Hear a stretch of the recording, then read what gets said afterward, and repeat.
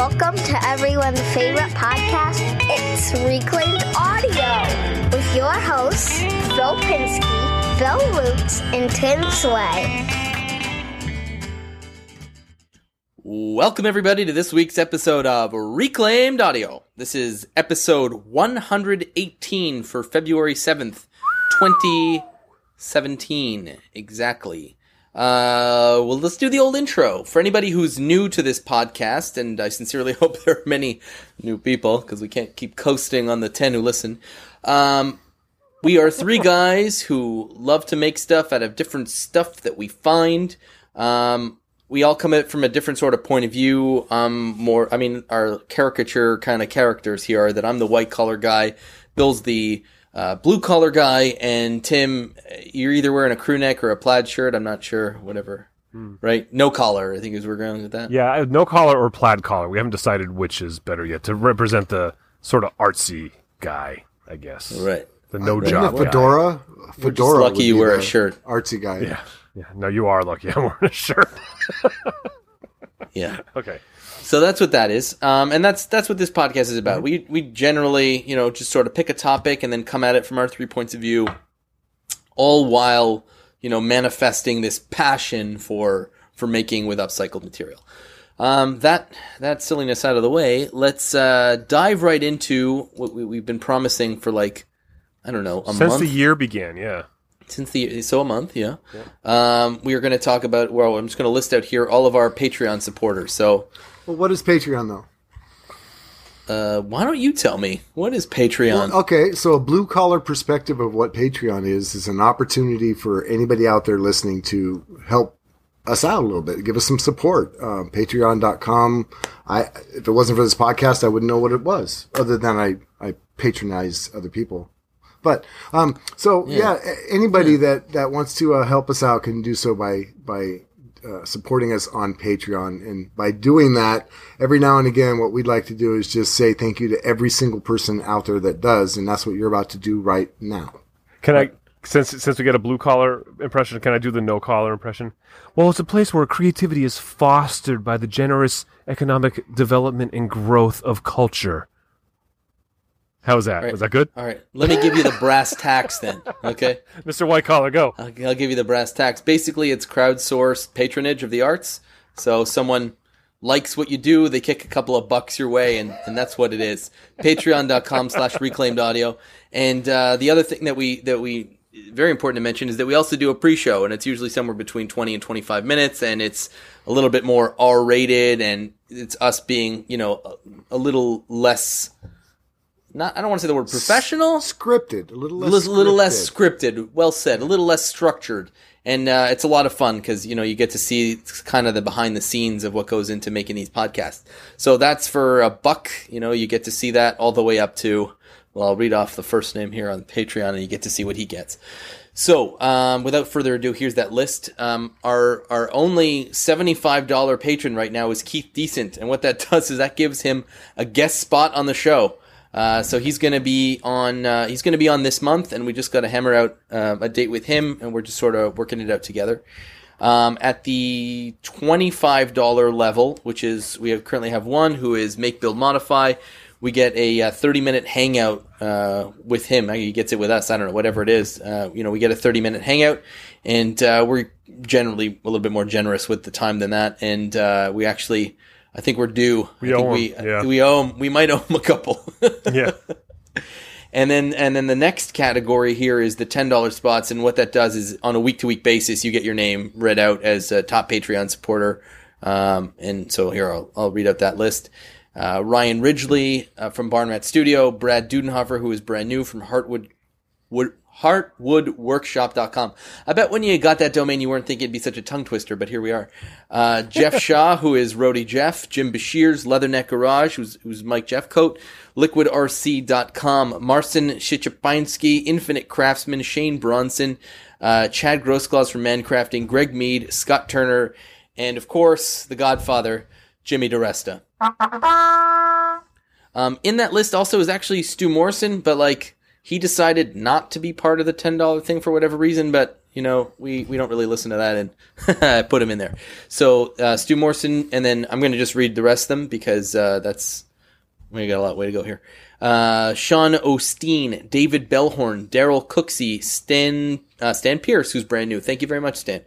Christopher Pixley, Robert Hamblett, Khalifa, Square Splinter, Josh Kennedy, Maker Geek, Factotum Industries, Bryce Stoddart, Rachel Steele, Keith Johnson, Joe Pierce, Tasman, Camille G, Maker on the Move, Dominic Bender, John J. Hilgers Jr., Nick Carruthers, Steve from Moonshine Metalworks, Matt Valbrecht, Wigwag Workshop, Jacek Nakonichny, Making at Home, Steve Mosley, G Customs, Tony Rouleau. I said that slow because, man, that guy's awesome.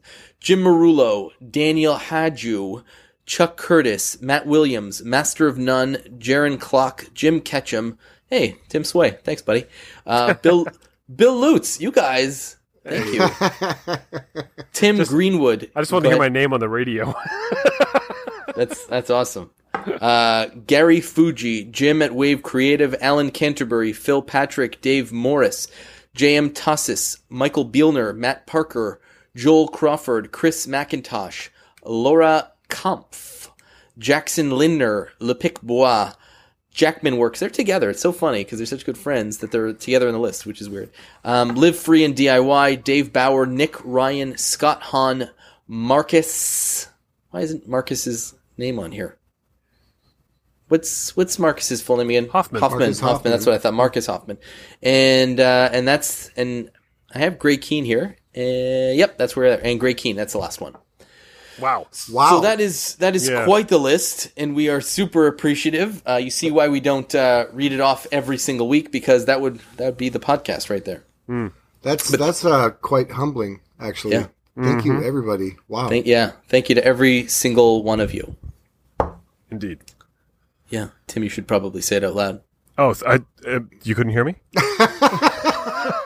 Try to be a little appreciative of our Patreon people. Jeez, Tim, come on. I'm speechless over here. Okay. It is amazing. Thank you very much, everyone. Okay, good. All right. Okay, we're all on board then. Okay, great.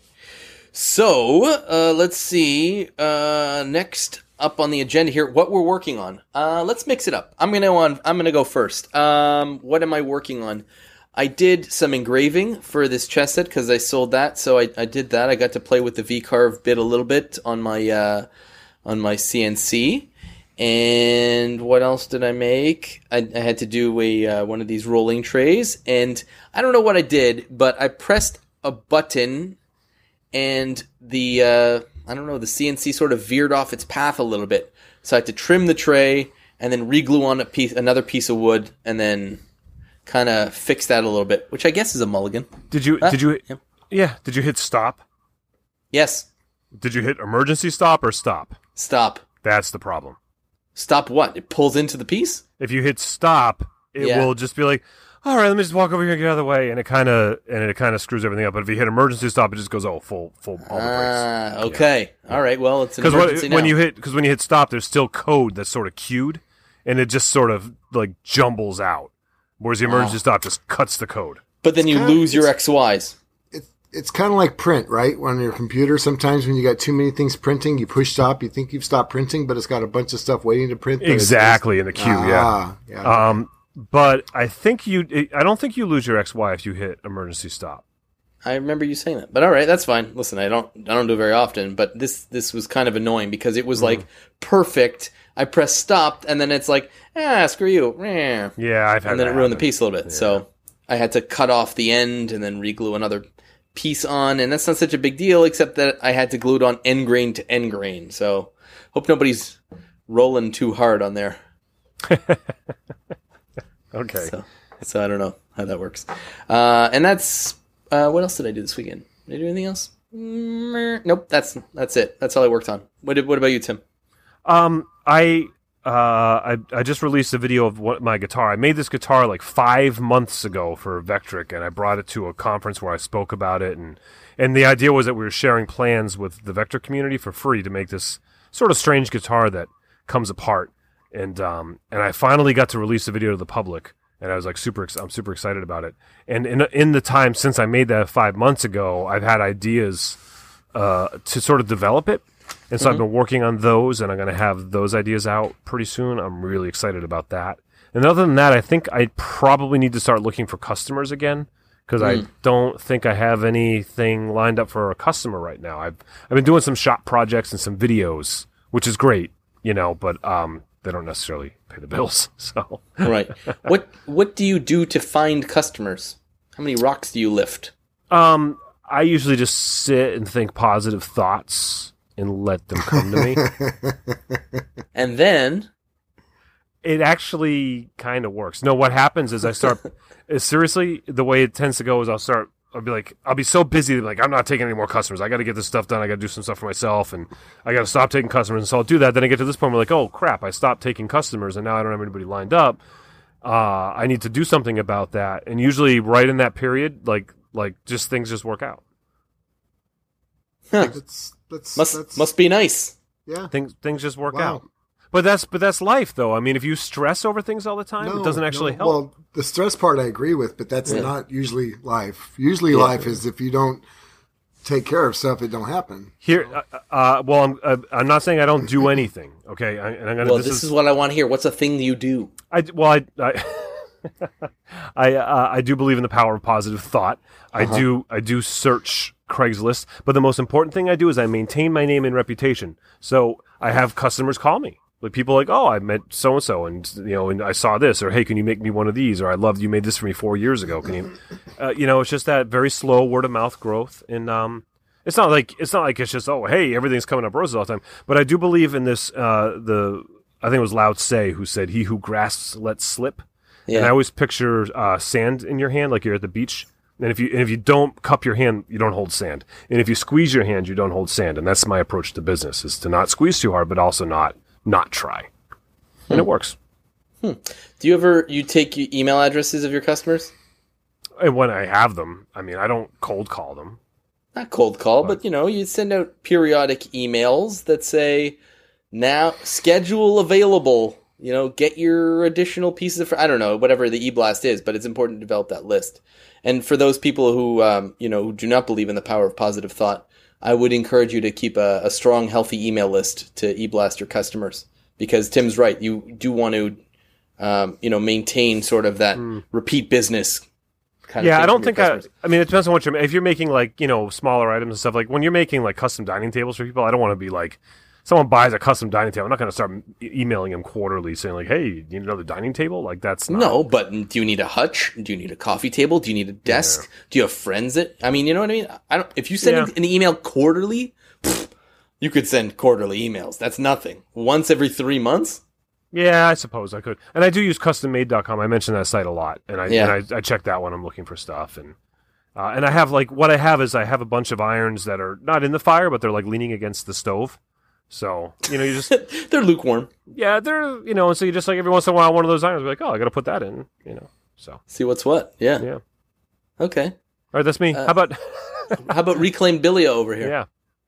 I'm still, just the whole sand in your hand thing. I was just thinking, one of my sayings is don't eat soup with a fork. But... Very similar. Yeah. So, what am I working on? I just put out my video, so I finally, and I know how long it's been because I said at the beginning, Happy New Year of this video I just released, so that means I started it, and I remember just after New Year's. Finally released the table saw sled video that morphed into 2 table saw sleds, one cross-cut and one miter sled. And it was fun. I made it out of a couple of IKEA tables that I found, used the tops, and it was good. So... check out my new video. And what I'm going to be working on, I think for my next video, and this also kind of segues into our topic, which is revisionist history. And if I understand that revisionist means you revising, history means something in the past. So if I could revise something in the past, we agreed last week that we would talk about some of our videos, the projects that we have recorded on film for everybody to see, and what we would do different or something. So one of them was I made that angle grinder into a bench grinder. Oh, yeah. That was a good one. So, why would you just do that? Yeah. Well, it's not that it was good or bad. It was the reason for me why I want to, this is going to be another video I'm going to do. I got a couple of requests to ask, how would you do that in metal? Well, I originally did have one made in metal. That's where the idea came to make one in wood. But the metal one I welded together. So I was thinking, what can I do differently to make that better, a little stronger, a different design? I will make it out of metal, reclaimed metal, like bed frames, whatever, tubes that I find. And I'm going to make it so you can just cut the metal and screw it together and make that fit onto the angle grinder. So that's my next build video, and also a video that, or a project that what I would do differently. And mainly for that one, the reason why I would change it up is to just try and give somebody a different approach to it. So that's one reason for me to do a project differently, to revise the history of something, is to redesign it, come up with something, the same concept, but how would you build it differently? So there you go. Segued and everything all into, here we are. Go. Wow. Okay. Yeah. I guess the concept of this was that we were each going to do 3 videos that we change or do something with, right? And the reason And the reason we wanted to keep it to videos is so that way, because people listening might not know what we're talking about. So this way we're going to put on the show notes on the reclaimedaudiopodcast.com page. We're going to put links to all the videos we're going to talk about here. So if you want to see them, you can go check them out. Right, Phil? Good. Oh, good. You've written a check. My butt's got a cash. I mean, that's not hard. We'll just give you the links. Yeah, send me the links. The idea is it's not about the videos so much as we like our listeners to be able to follow along. So a project that I built that I would change, and why I would change it, is the angle grinder into a bench grinder. I built this little stand out of wood. I would redo that in metal just for a concept change, a design change.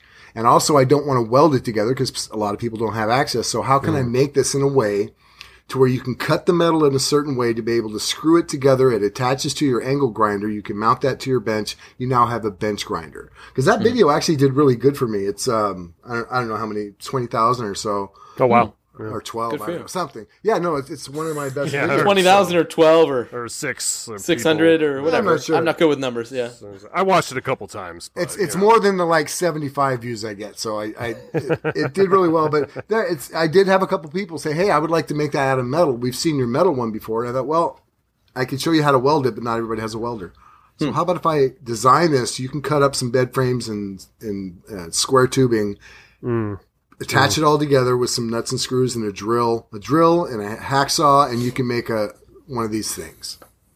I'm into it. I might watch that. So you should definitely do it. I won't.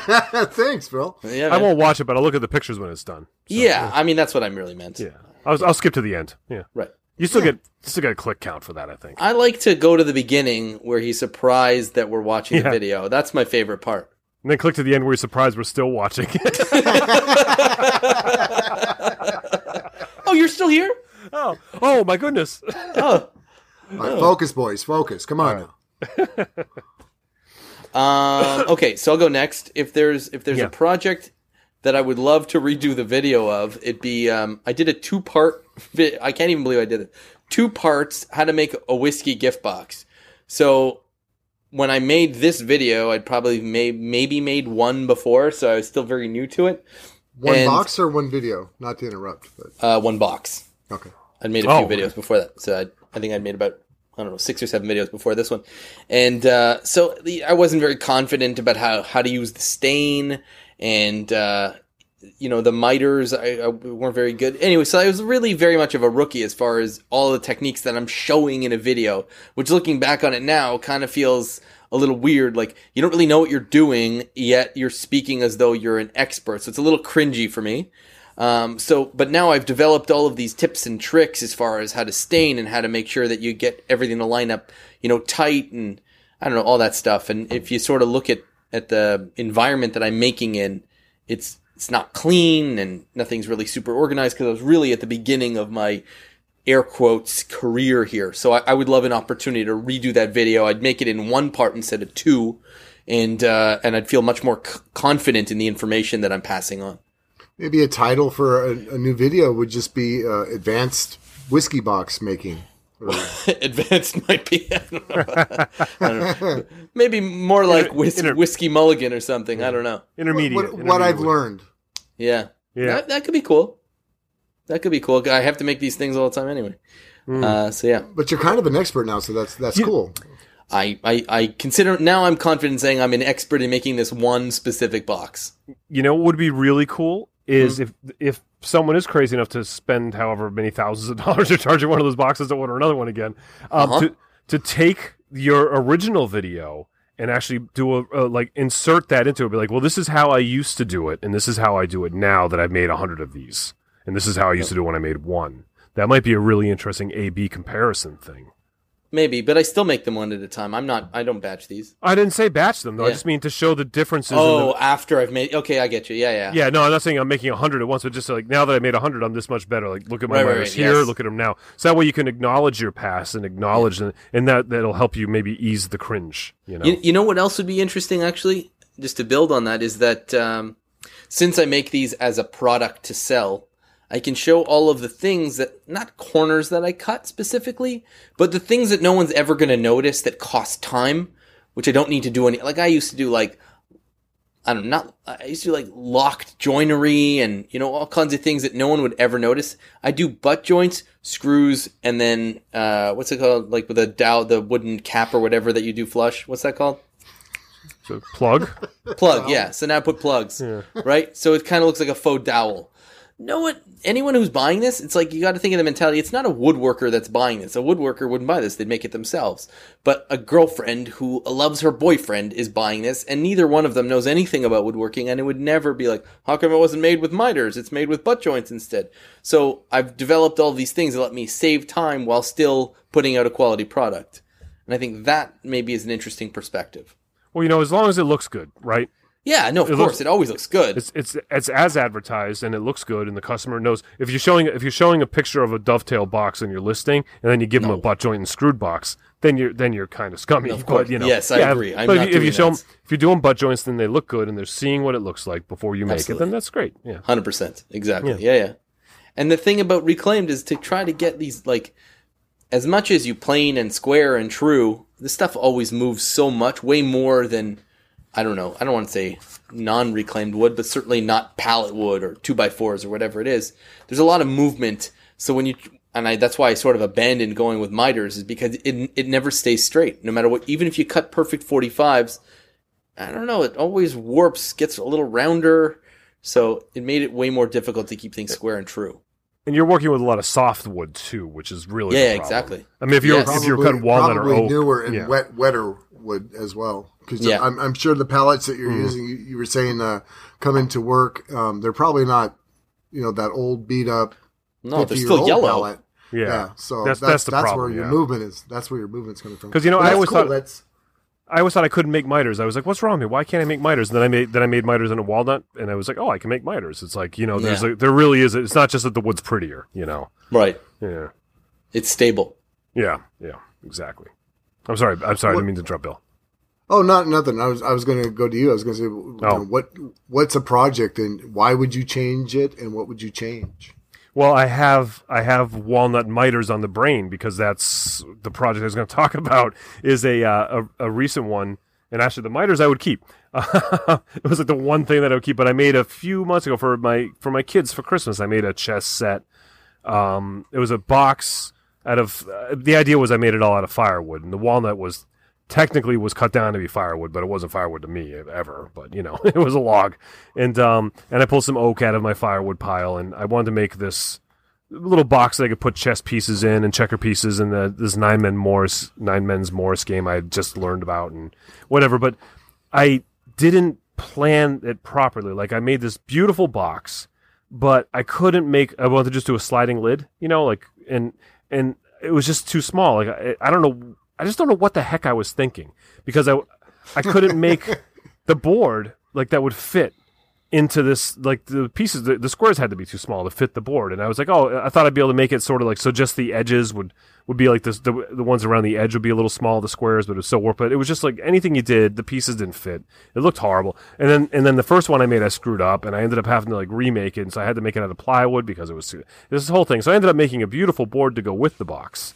afterwards. But the board's a normal size. The box is half the size. They don't go together. So now you're walking around this open box and it's why didn't I just take 10 minutes to to just like draw it on a piece of paper or something, and just figure this stuff out. Like, what is wrong with me? Why didn't I wanted it to be small, but like I was like, you can't just go arbitrarily small. You have to put a little bit of thought into small, you know.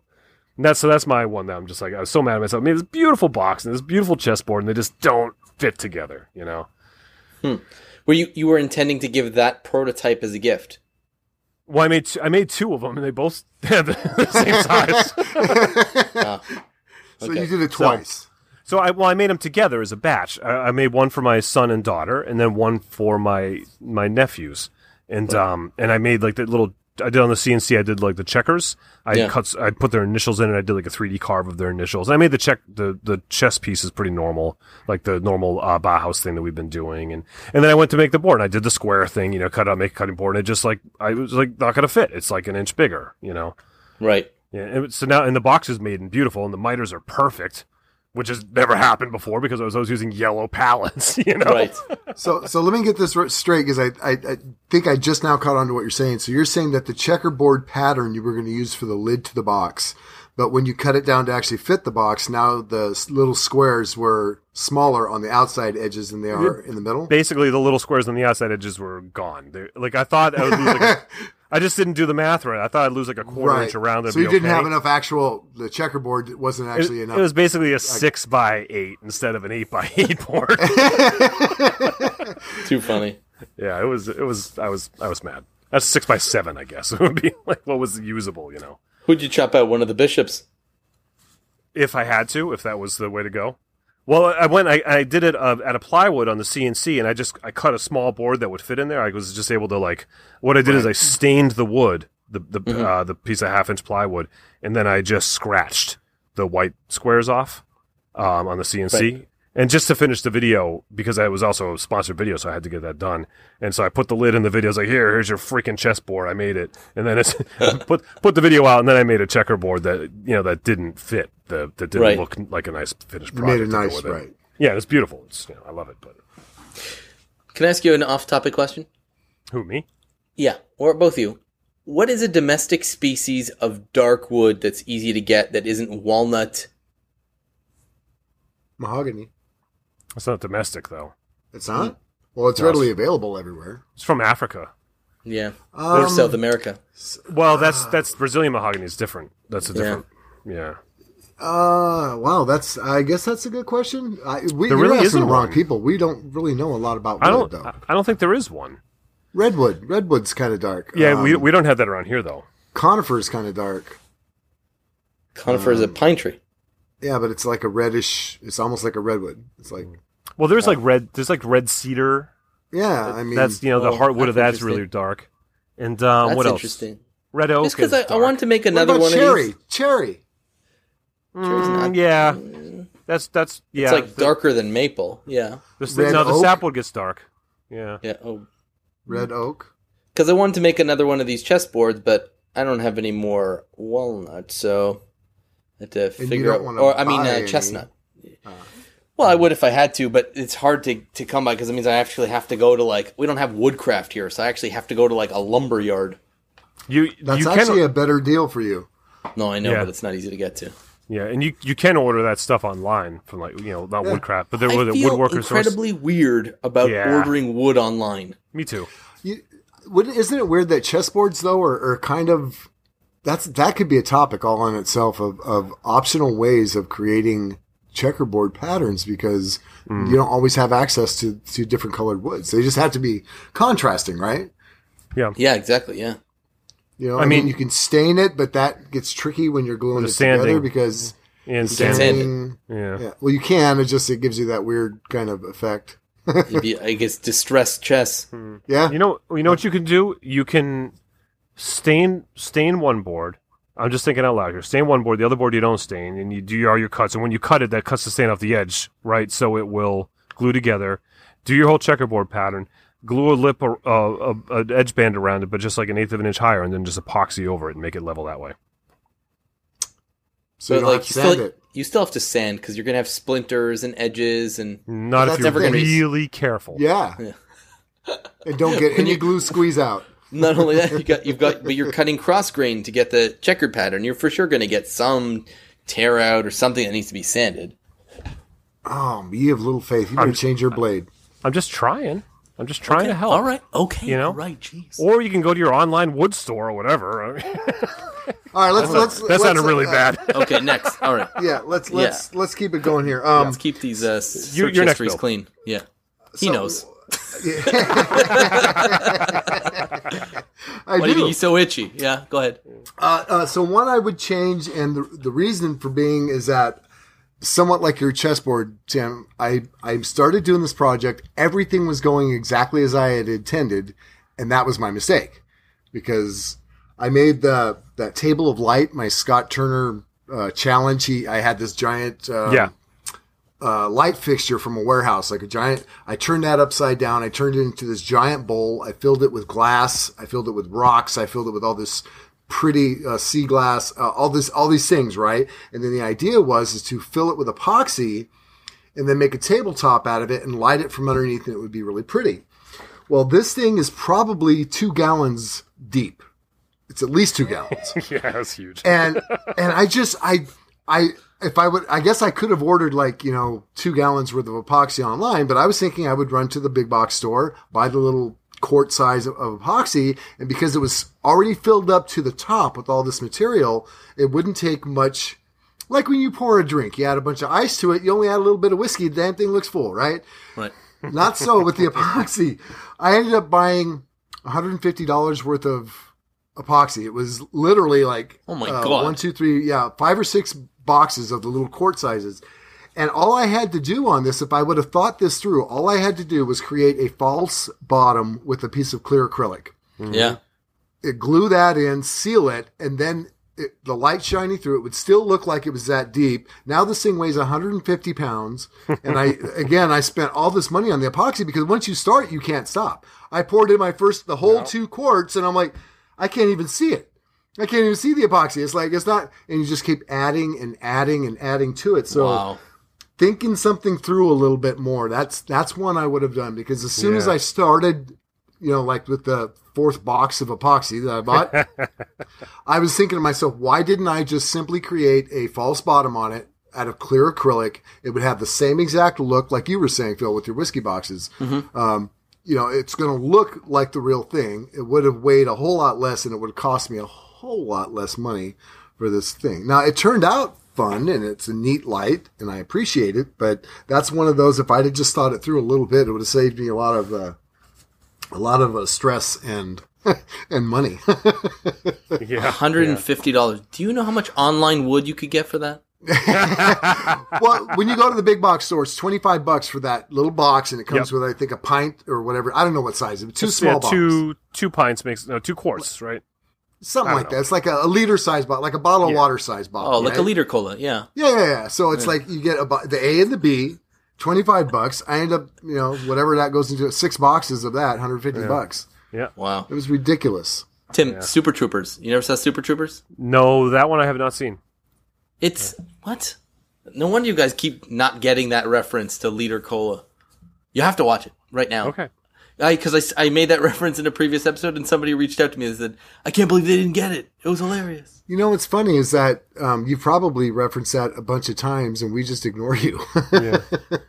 Probably. No, I see the looks on your faces. I know what's going on. Anyway, so thinking something through is definitely a good reason to go back and redo something, I would think. Thinking through. I'm not sure I'm ready to recommend that course of action. Yeah. Well, slow down. Hang on. This isn't the Wood Whisperers podcast over here. Yeah. This is reclaimed audio. We're not thinking through. We're just doing stuff. What's this under me? Oh, that's the seat of my pants I'm flying by. All right, rein it in. What do you got going, Phil?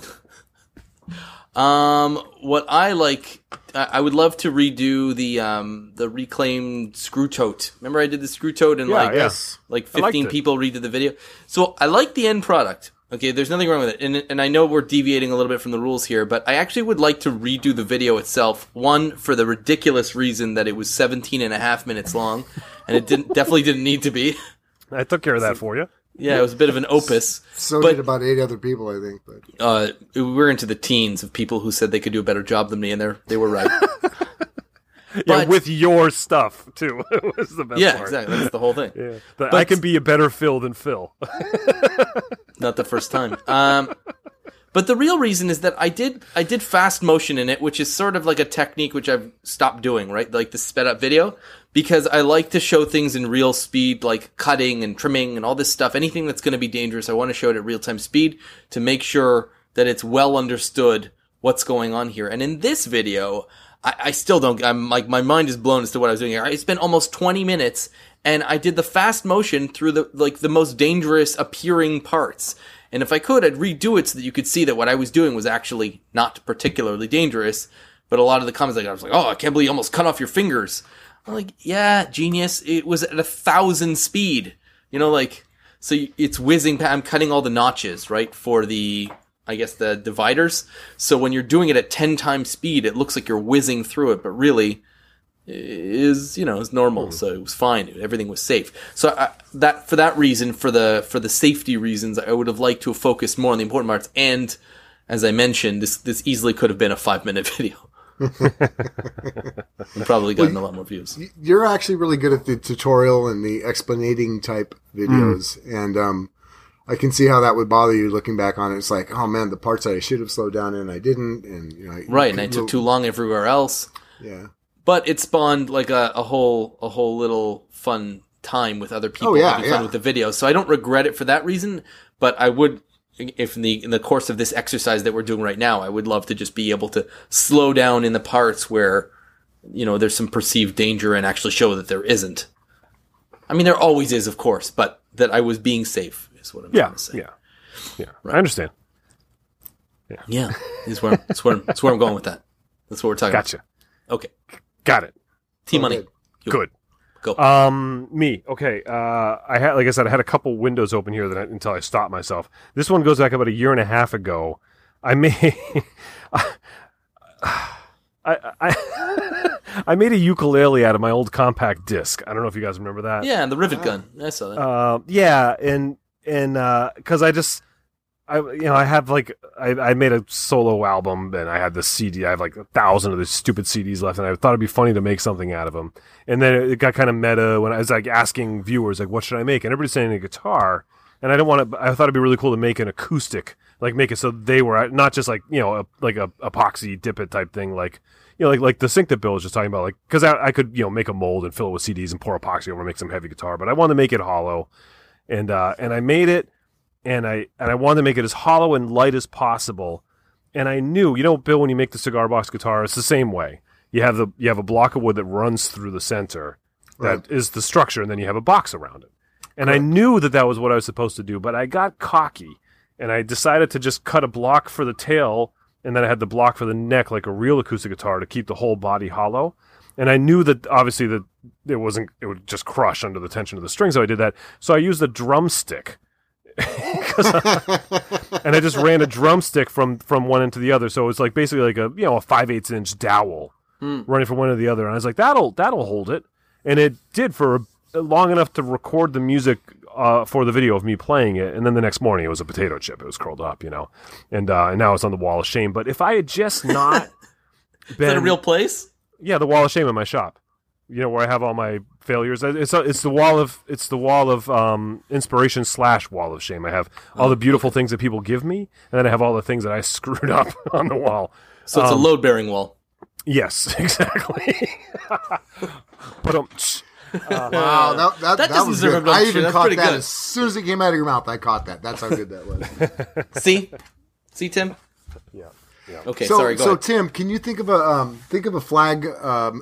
Commemorating flag box, you know what I'm talking about? Yes. Triangle boxes, yeah. If you just simply would have reinforced, because I'm going to make a couple of screw-on neck cigar box guitars, and the only thing you have to do is just simply reinforce that inside frame. So you made that triangle. If you would have simply put a flag box reinforcement of solid wood. That's exactly what I did want to do, because the whole point for me was I wanted it to be the CDs that were resonating. I wanted those to be the resonance.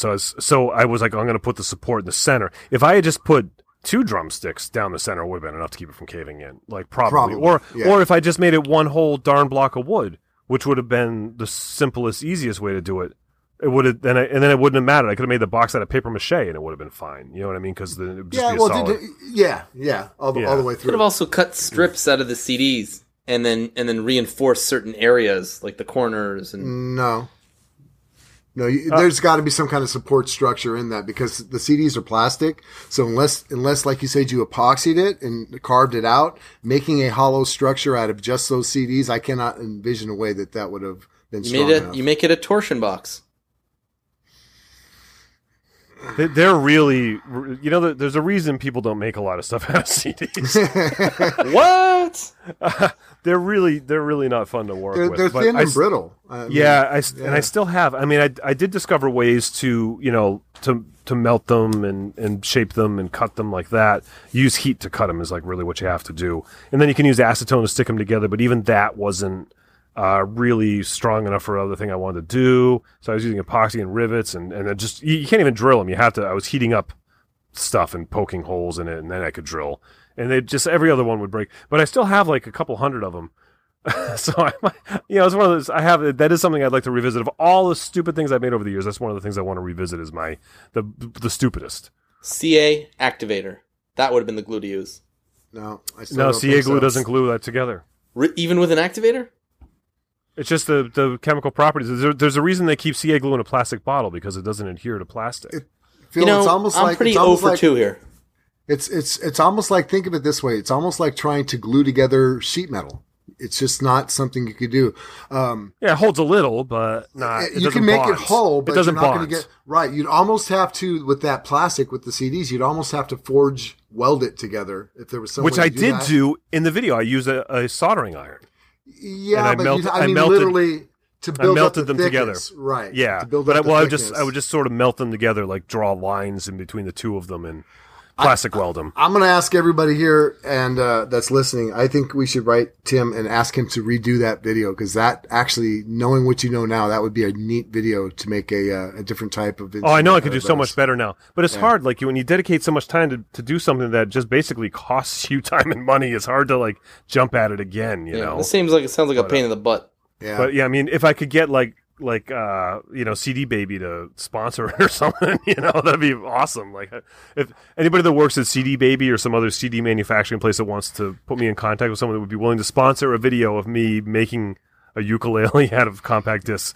Yeah. It's Does anybody work at Columbia House? council@timsway.net. Just right. Just like you get 20 CDs for like 99 cents. Yeah. Is that still a thing? I have plenty of CDs. That's not a problem. I have a whole look. I mean, I know it's audio, but I have this whole wall. 200 would be plenty. 500 CDs up there that I'm never going to listen to again. Never mind the 500 CDs I have that have my picture on them. Well, send me a couple hundred of those CDs and I'll make one. Maybe I will. If you would need that many because you're going to break half of them. I agree to disagree. Do not send me any of these.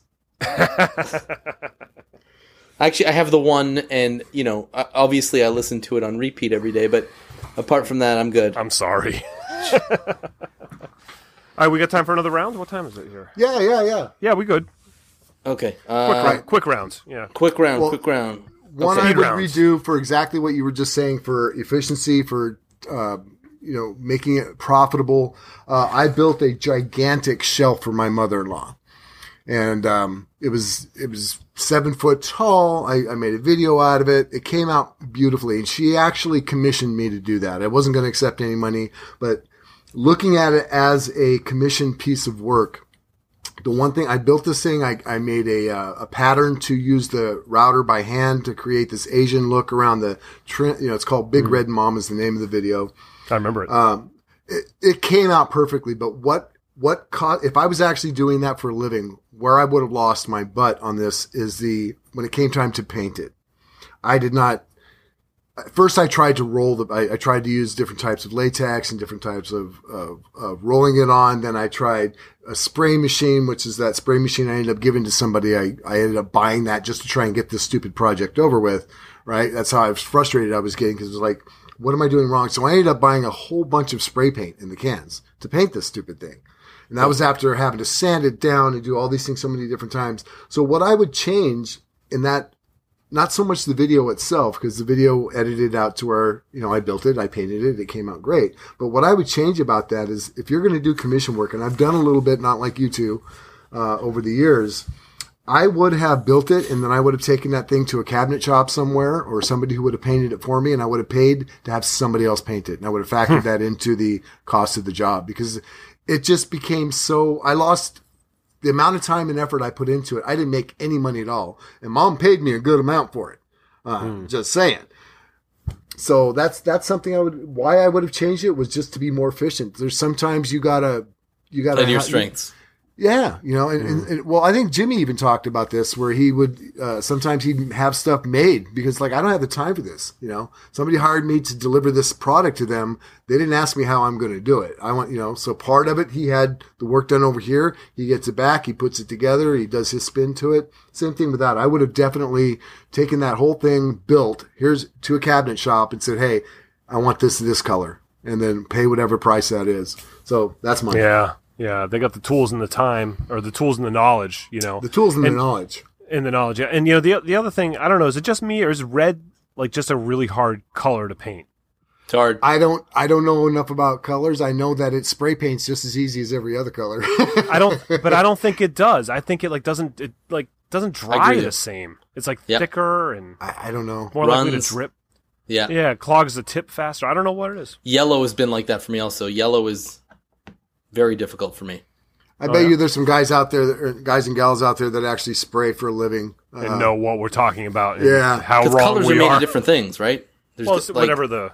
pigments, right? Yeah. Well, I don't know. Again, there's different types of stains and paints, and there's so many different. Whatever works. I know nothing about it, but that's not going to stop me from talking. Yep. Well, we would have ran out of stuff to talk about 2 years ago. Then I'm going to talk about it like I know what I'm talking about. That's what we do weekly. Okay, I'll do one real quick. The other project that I would like to do over is the table that I made for my CNC machine. The top came out fine. I made it from pallet slats, but the legs, I used these little spindles from an old staircase, and they're a little flimsy. So what I should have done, a little spindly, yeah, exactly. So what I should have done is just made a 2x4 base, and now that I'm going to redo it because it takes up a corner where I use stuff behind it, and I have no access to that stuff now. So I reach over, I pull out my back, yada yada. So this thing's got to be rebuilt. And I got to put casters on it so I can pull it out. So the lesson for me here, because I try to give a lesson in each one of these do-over things that we're talking about, is that in this case, I tried to use reclaimed simply for the sake of reclaimed. Like, I have a whole bunch of these spindles, so I was like, what could I do with it? Even though it was kind of a little impractical for this specific project. You know what I mean? Like, just because I have application. Yeah, just because I have it doesn't mean I have to use it specifically for this next thing that I'm doing. Unless you're Tim. I was at a junk store. Well, unless, if I get my teeth into something, I guess. But I was at a junk store a bunch of years ago, and I bought a whole bunch of spindles because I was like, oh, these are awesome. They're like these beautiful turntable legs. They're like a nickel a piece or whatever, And I've yet to use them because every time I go to use them, they're not sturdy. They're not. There's nothing I can make out of them that they're going to be good for, like supporting, Yeah. Maybe a really small, like a dollhouse table, maybe. I don't know. How tall are they? 26 inches, maybe. Yeah, 28 sounds inches. about right. I tall literally enough to have make- like dozens of them. They're tall enough to make like bar stools out of. You would just have to brace it at the bottom. Yeah, you could potentially. Yeah. Yeah. Four leg bar stools. Might be kind of cool actually if you did like if you did the crosses out of so you put the four legs up or the spindles and then all the cross support out of steel. You could make a square, steel square. Yeah. And then sort of just like put them in and then make another steel square that fits in and forces it like them tight between the two the two steel squares. Right, in the squeals, yeah. You could actually use steel banding and make yourself rings that would fit around it too. So Here's what I'm doing. Yeah. Here's what I'm doing. At the Making It 200, I am I'm bringing you guys these spindles. I got enough of my own that I'm not going to use. You don't have to wait. Just mail them out.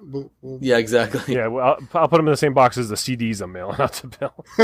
Perfect. Oh, man. Tim, did you do 3? No, I'll do one more, and then we'll get going. And it's quick. It's from the same time period, May of 2016. I made the a chair out of satellite dishes. It was like this like months long thing for me. I was like collecting, asking everybody for satellite dishes, driving all over to get satellite dishes, and I wanted to make the Eames style recliner chair out of the lounge chair out of satellite dishes, and I succeeded. But now that I've made one, I know I could make one that's awesome. Like this one's like, I get it. I know I could make one that's awesome now, but I know it will be like a ton of work, ton of time, and a ton of satellite dishes, which are, not that hard to get. I don't like No, they're coming down now. Think of the tools that you have now that you didn't have then too. I mean, just that alone. Right. The plasma cutter. Yeah, no, I think I had the plasma cutter then. I don't remember, but yeah, no, there was so much. What I would do differently, the main thing I would do differently is like what I did with this one is I used all of the hardware that holds the satellite dishes up. Most of it is all made from that. And I basically just welded it all right to the satellite dishes, which are very thin sheet metal, which is a problem for anybody that knows who has ever welded thick metal to thin metal. It's, there's things happen and the thin metal melts away and stuff. So what I would do, the main thing I would do differently is I would create a very subtle frame that I would then later attach the satellite dishes to. And then that way I could upholster the satellite dish itself instead of creating upholstery that I stuck onto the satellite dish. And I could then screw them into, if I could weld like bolts, the insert, or the nut rather, onto the satellite dish, upholster over it, and then I could put it to my frame and run a screw through the frame into the nut of the satellite dish chair, and assemble it like a proper chair would be assembled, like a proper Eames chair. That's basically how they were put together. Right. Instead of just like going, I got a welder, I can make it a chair, to actually like plan it. Again, it's planning. Planning, right. And for people that are wondering, you can actually weld thick metal to thin metal. It is a practice skill. I don't have it. I mean, I can get, after I do it for a little bit, I start getting better. You basically have to pull up the thick metal, get it red and hot. Exactly. Drag it over to the thin real quick and come back. That's the trick. But it is possible. But yeah, it's real easy to blow right through that thinner stuff too. And it's all settings and whatnot. Yeah, it's exactly it. You never touch the gun right to the thin metal. You always like attack the thick metal and then just sort of push it to the thin. And then if you do it fast enough while it's hot, it'll just sort of cool and congeal. But if you have it setting that's hot enough to penetrate the thick metal and you touch it directly to the thin metal goes bye-bye. So that's the problem, It was, yeah. So planning. Planning, yeah. Why don't we change the name of the episode to Planning? No, revisions. Not all my lessons were about planning. I love revisionist history. I think that title is a great title for this episode. Good job. Should we? Thank you. Should we acknowledge it? Yeah, go for it. Yeah, well, we're in case you don't know, there is a podcast called Revisionist History by Malcolm Gladwell, and there's 2 seasons of it available, and it's worth listening to. And so we're not trying to make Malcolm Gladwell angry. We're saying we like you.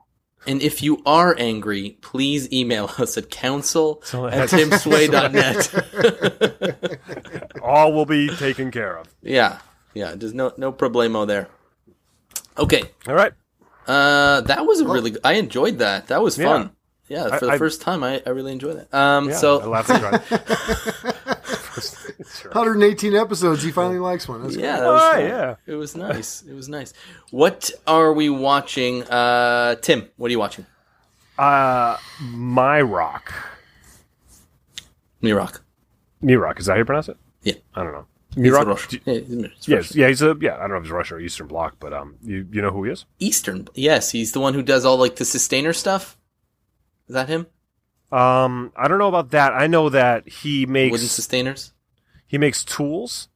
He's a CNC guy for a lot of it, and but I know that when I was making my square, someone had mentioned him. He makes squares and stuff on his CNC, and he sells them and everything. And they're very, very cool. They're different than mine, but they're like beautiful, amazing things. And I just saw his latest video. He made a, I think it was his latest. He made an insert, and I was thinking of you, Phil, and me. What? He made an insert for his bandsaw, like the cool, throat, yeah. And so like what you cut out a piece of wood and you put it in there, and like aluminum. Aluminum, right? I think I wadded up some bubble gum and shoved it in whatever I did, some stupid thing. And he made this beautiful brassy. He with like a hardwood, like an ebony inlay in it. He's got his logo in there. Check that out. He's got screws in it to adjust the level of it. Like the screws go against the feet that it sits on, so you can make it perfectly level. Sick. And stuff like your table saw insert would have. They have those little adjuster screws and stuff. It's just like the guy's just like brilliantly patient and CNC expert, and makes it just beautiful. Oh, and then right up against the blade, he's got some kind of plastic polycarbonate or something. That is adjustable, so you can slide it. So as it gets chewed up, you can slide it. It slides up tight against the blade again, or you can slide it back like a little. It's really, really cool, and I was very inspired by it. And nice. I hope to be good enough with the CNC someday to do something like that. Awesome. Yeah. Bill, what are you watching? I'm hoping I can watch how to turn on a CNC one day. I don't even know how to do that. I'm going to take a cheesy road out, but it's not. So this is kind of like a shout out and who I'm always watching, who I've been watching for 10 years. Saw on, I think it was Instagram, Mark Spagnuolo, the Wood Whisperer. He mentioned a product that he had bought and tried and said, hey, I just let everybody know I tried these things and they're pretty good, blah, blah, blah, blah. And they didn't work quite as I expected, but so what? And then of course I had to mess with him and say, well, it might be an issue. It's not the product. Maybe it's the person, blah, blah. It was fun to do. And Mark responded. But I got to thinking about it. This guy is the Wood Whisperer. He's one of the founding fathers of all things YouTube how-to woodworking. He's the real deal. He's not in need of anything. He's the epitome of what it is to build a business and a lifestyle and be a part of a community. I just can't say enough good about Mark. He's been on our podcast. The fact that he even responded to my comment that he knows my name, it was an honor. It really is an honor. The guy's awesome. I'm touting his name. I don't care. If you don't know who Mark Spagnuolo, the Wood Whisperer, is, and you are interested in woodworking, you need to watch his videos. You need to look into the Woodworkers Guild of America, online classes, tutorials, videos. You can check that out. But here's the coolest part. In that line of comments, and of course, by the time I commented, there was probably, 100 people made comments. Oh, thanks, Mark. And blah, blah, oh, yeah, this product, blah, blah, blah. The manufacturer of that product actually said, hey, Mark, we don't think it's the actual product. It might just be a bad unit. Please PM us, and we'd like to make this right. That to me is just like, how kick butt are you that you can say, hey, he wasn't paid nothing. He just, hey, I tried this out. It was okay. No. And the company is contacting you to say, hey, we'd like to make this up to you. That comes from, Tim, you were saying your name and your reputation is very important. That's a good example of what having a good name and a good reputation will do for you over the long haul. Because Mark is, like I said, a founding father of the community. Check out the Wood Whisperer.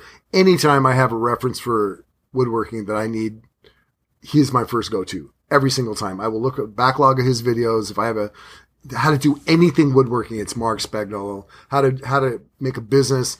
His wife is a big part of that business. Now they've built this empire, so to speak. But it's just a family business. That's all it is. He utilized the technology that was at hand at the day, and he did this new thing, and I'm proud to call him a friend, and I want to give Mark Spagnuolo some props. He's a good guy. Would you call him your best friend? No, I could do that. No, I'm not. I didn't realize it, but when I signed the contract for this podcast, Phil slipped that in there in the fine print. Not allowed to call Spags my best friend. So well, he's not. I talked to Mark about it, and we said, hey, Phil, it's not worth the hassle. So one BFF to the other, we decided to let Phil pretend, that he's special. Was Mark a guest on another podcast and he talked about you? Oh, no, that was a me. You win. What are you watching? All right. Well, before I get to what I'm watching, I wanted to do one of these. It's a shout out. So here's what's going on. There's this event. I think it's happening in the UK called Maker Central. And at Maker Central, they have this thing called Swap and Make. So what I'm going to do is I'm going to read out the little caption here that they put out, because I want everyone to know about this. It looks really cool. So here's the idea behind this sticker. There are very few makers that don't have at least one box, drawer, or shelf holding offcuts, scraps, or other bits and pieces that are kept, quote, just in case, or, quote, for a future project. But in reality, if we're willing to admit it, will rarely get used. So inspired. Spindles. Yeah, exactly. By the way, I can tell that a Brit wrote this because it's a run-on sentence with like 5 commas. That's the way they write. So inspired by a similar... I'm not going to let you just slip this abject racism. It's not racism. Or culturism? What is it? I don't know. Just whatever. Just Americans and Canadians making fun of Brits is nothing wrong with that. Continentalism. Come on, you guys. It's fine. Continentalism. They're European. They're used to this. So... So inspired by a and they'll similar apologize idea. to you for it. I'm sorry about the commas, Phil. Yeah. Well, they should. There's too many. Break out your sentences. Jeez. So inspired by a similar idea by the team at Reclaimed Audio Podcast. Oh, that's us. If you're going to Maker Central on the 5th and 6th of May at the NEC in Birmingham, UK, then consider yourself taking part in a swap and make. Bring along some of your reasonably sized and interesting stash as a challenge to another maker. Make something with whatever you get and share the results on your favorite social media. No prizes, no competition, just for the challenge and for some fun. So I thought that was really cool, and in the spirit of what we do here, so I'm giving it a shout out. Can I translate that a little bit? Because it does not read really well. Bring a bunch of stuff, swap it, and make from it. Yeah, so Maker Central is an event much like Maker Faire, the Atlanta Woodworking Show. It's this huge that everybody except us is going to in Birmingham. And what they're saying is that they came up with a sticker for this challenge, and it represents, and that's what the explanation was, bring some little nuggets, some little scraps, something like that, trade it. Then when you go back home and everybody, they make something and post it on social media from the stuff that they traded at their thing.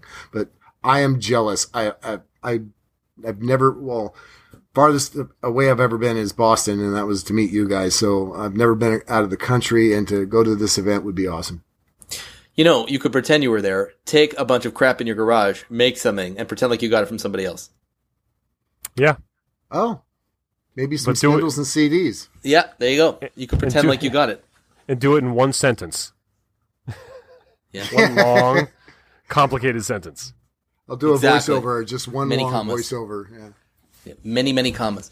So, I, by the way, am not worldly enough to know how to insult the Brits. Just so we... I'll give you some pointers. So here we go. My weekly recommendation is his name is Sean Boyd, and he's really just one of these woodworkers that I saw as part of the recommendation that YouTube tosses my way very, very generously.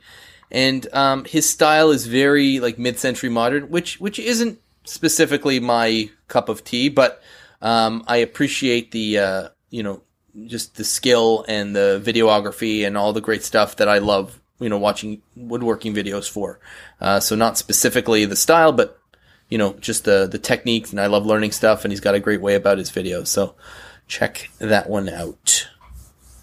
And that's what I got there. Our channels on Instagram, Twitter, YouTube. I'm Phil Pinsky, ironandsoul.com. Just a quick note about that.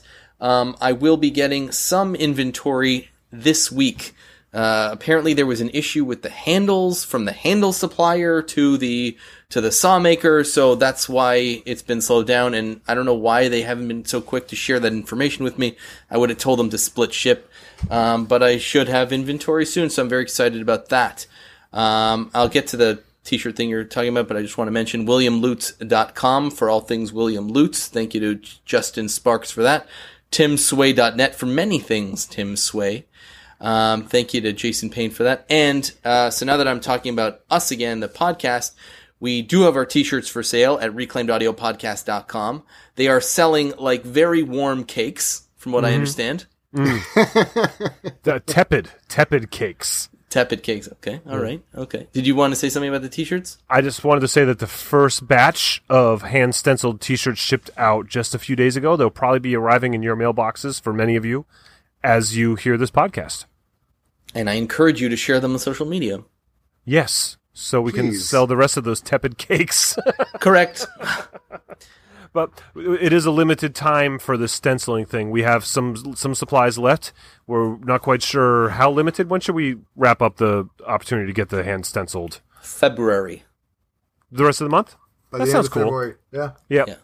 That sounds cool. So for the rest of the month of February, the shirts that we have in stock, you can choose one of these stencils to support your favorite member of the podcast, me. And And so far, Bill Lutz is winning, so we have to stop that. You know who you are. Post haste. Yeah. So I don't care if it's Phil or me that you start throwing some T-shirt love at, but it's just got to go somewhere else. Yep. His head's getting so big he doesn't fit in the Skype screen. So do you know what he did to his headphones? Look, they're not an arch anymore. They're just straight. Crescent. They're just horizontal at this point. Exactly. I just want to reiterate that it's really not important who wins. As long as it's you, yeah. Yeah. What is this, the first day we meet you? We know what's up. Contact us for show topic suggestions, feedback, all the great stuff. We love hearing from you. info@reclaimedaudiopodcast.com by email, or hit us up on Twitter @reclaimedaudio. On iTunes, leave us those reviews. iTunes is changing up their platform, and they're now sort of providing some analytics, and they actually... Apple figured out that podcasts are important, so they're doing stuff. And so now more than ever, these reviews are super important. If you haven't had a chance to do so, we strongly encourage you to do that. You can hit up reclaimedaudiopodcast.com, and there's a link to leave a review right there. On Patreon, patreon.com/reclaimedaudio.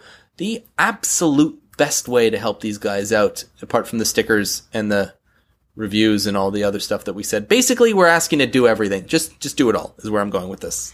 And thank you again to the patrons that we do have. Again, that was pretty humbling reading out that list today. yeah, Sincere thank you. yes. All right. Well, are we done here? The best episode we've ever done? Yeah, I think so. It's so good. I almost don't want it to end, but